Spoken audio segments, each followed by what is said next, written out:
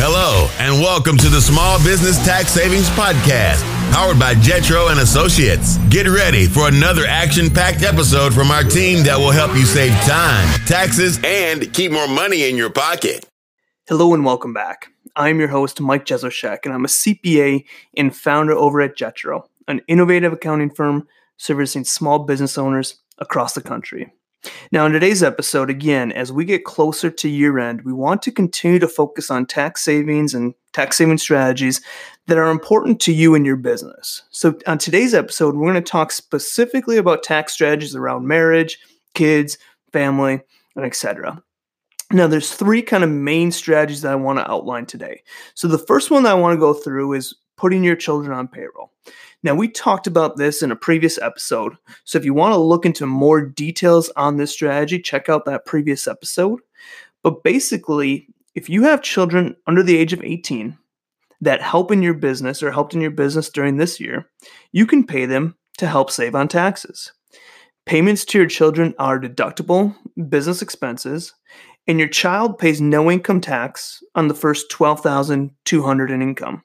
And this is simply because that is the standard deduction for a single individual. Now, if your child has earnings over that $12,200, you can use a vehicle such as a tax-deductible IRA to kind of lower that limit and again have more tax-free money. So again, strategy number one is consider putting your children on payroll if you're a business owner and you've been having them work in your business this year. The second one gets kind of funny.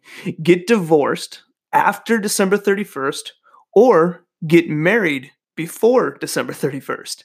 And basically the IRS looks at you as married for the entire year if you are married by 12/31. So in most cases, married filing jointly will work to your advantage versus single. But again, this is something that I would talk to your accountant about to see if this is run some numbers on single versus married filing jointly, if this is something that would be in your wheelhouse. Now, of course, marriage is not just about taxes. So, I'm not saying do either one just for tax purposes.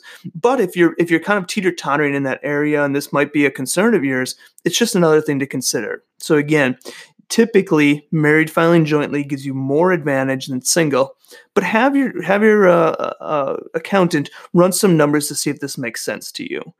So again, if you're married on 12/31, you are considered married throughout the entire year. So just something to consider. The third item I want to talk about is making use of the 0% tax bracket. And to do this, I'm going to ask you a question, or I want you to ask yourself a question. Do I give money to my parents or other loved ones to make their lives more comfortable? If you answered yes to that question, ask another question. Is your loved one in the 0% capital gains tax bracket? Now you might be wondering, how am I supposed to know that? And the 0% capital gains tax bracket would be if that individual is single with taxable income under $39,300, or if they're married with taxable income under $78,750. So if you have a parent or other loved one that is in the 0% capital gain tax bracket, you can get an extra bang for your buck by giving this person appreciated stock rather than just cash. So I want to go through an example of this because that might sound kind of confusing. If you give Uncle Bob shares of stock with a fair market value of $18,000, and you paid, say, $3,000 for that stock, Uncle Bob can then sell the stock and pay zero capital gains, and he now has $18,000 in after-tax cash to spend. Had you sold that stock, you would have had to pay capital gains on the difference between fair market value and what you paid. So you would have had to pay capital gains of on $15,000 in taxes. Of course, you have to consider the gift tax. So if the gift is more than $15,000, you would need to file a gift tax return that shows you made the gift. But it still can be a very beneficial item for you. You do not get taxed on gifts until you hit a very large amount of money that you're giving away. So again, how that works is you give Uncle Bob a share of stock. Let's say it's worth $18,000 and you paid $3,000 for it. Uncle Bob sells the stock, gets the cash, pay zero capital gains. You avoid the capital gain tax on, if you would have cashed out that $18,000, you would have paid capital gain tax on $15,000 and then gift him the money. So you avoid that capital gain tax by utilizing that. Now, again, it's important that that person that you're doing this type of transaction with is in the 0% capital gain tax bracket. So in summary, kind of what we discussed today, if you have children under 18, you really need to consider hiring your kids where you can potentially get a business deduction and your child pays no income taxes.